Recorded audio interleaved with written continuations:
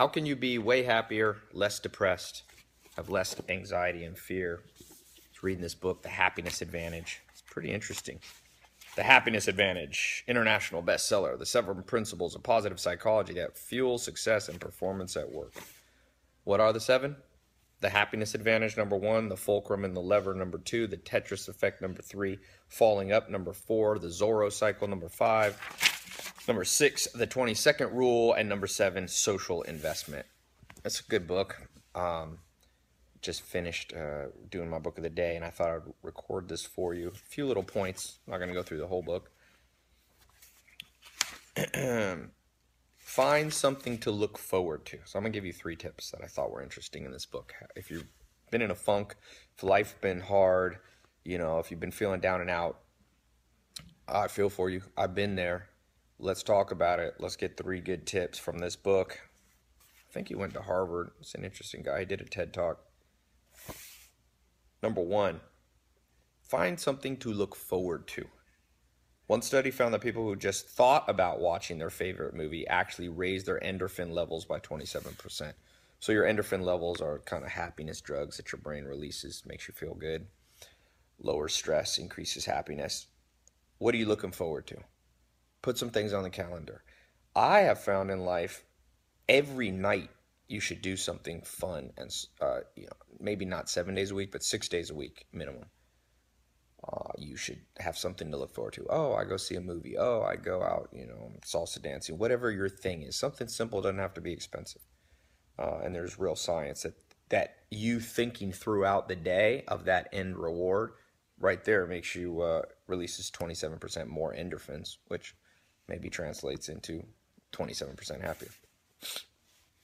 The second thing, this is fascinating.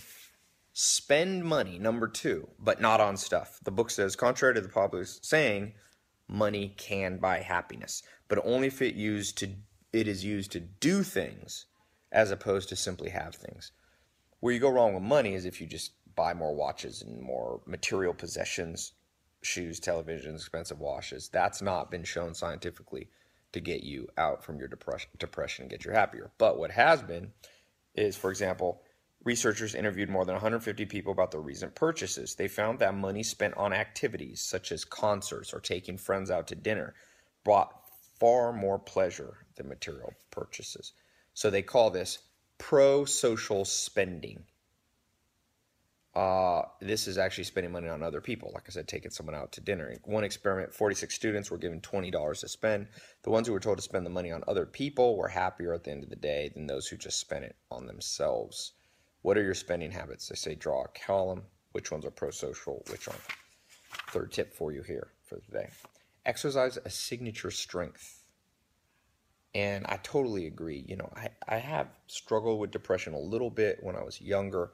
As I've gotten older, I have other problems. But one of the tools that I learned from my mentors that has helped me overcome that is doing daily the things that I'm good at. And when you do that, Ronaldo likes playing soccer. He's probably not going to be depressed a lot. Michael Jordan liked basketball. He's probably not depressed a lot when he's doing that signature strength.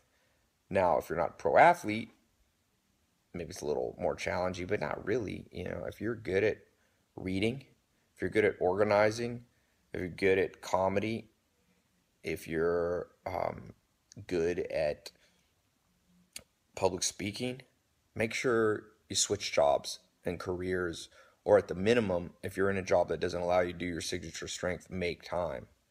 Ideally, switch careers. Some people switch careers too easily. Some people are too stubborn. Find the happy median. But whatever you do, the majority of your life should be spent in your signature strength.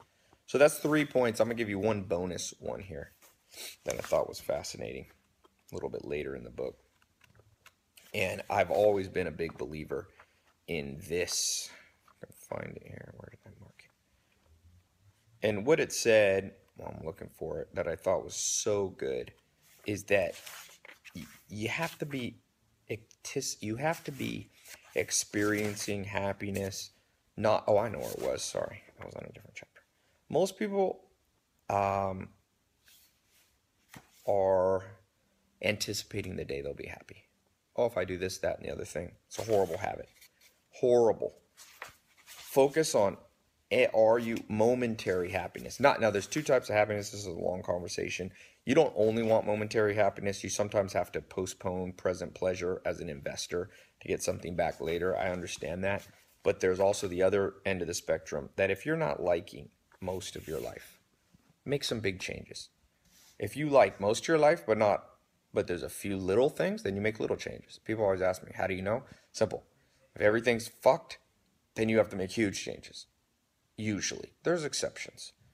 If everything's pretty good, just one thing gets on your nerves, you probably just got to change one, maybe two things. But get to that place where depression's diminishing, even if you have to do something dramatic, even if you have to quit a job, even if you have to move out from somebody you're living with, even if you have to spend less time with a family member, or you can't sacrifice your happiness overall unless you're investing. So let's say, for example, you go to the gym and you're not that happy to be lifting weights because it hurts. Well, that's temporary pleasure that it has a payoff very quickly, and your body gets healthier. That kind of pain you can keep around because there's a gain to it.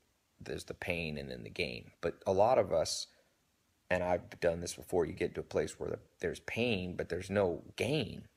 It's just pure pain. Leave a comment which of these 3 tips you're going to start implementing. And if you need to rewind and listen to them again, go ahead. And maybe a tip you found worked well for you to increase your happiness and lower your depression. All right? Talk to you soon. Hope you feel better. Hope life's going better for you.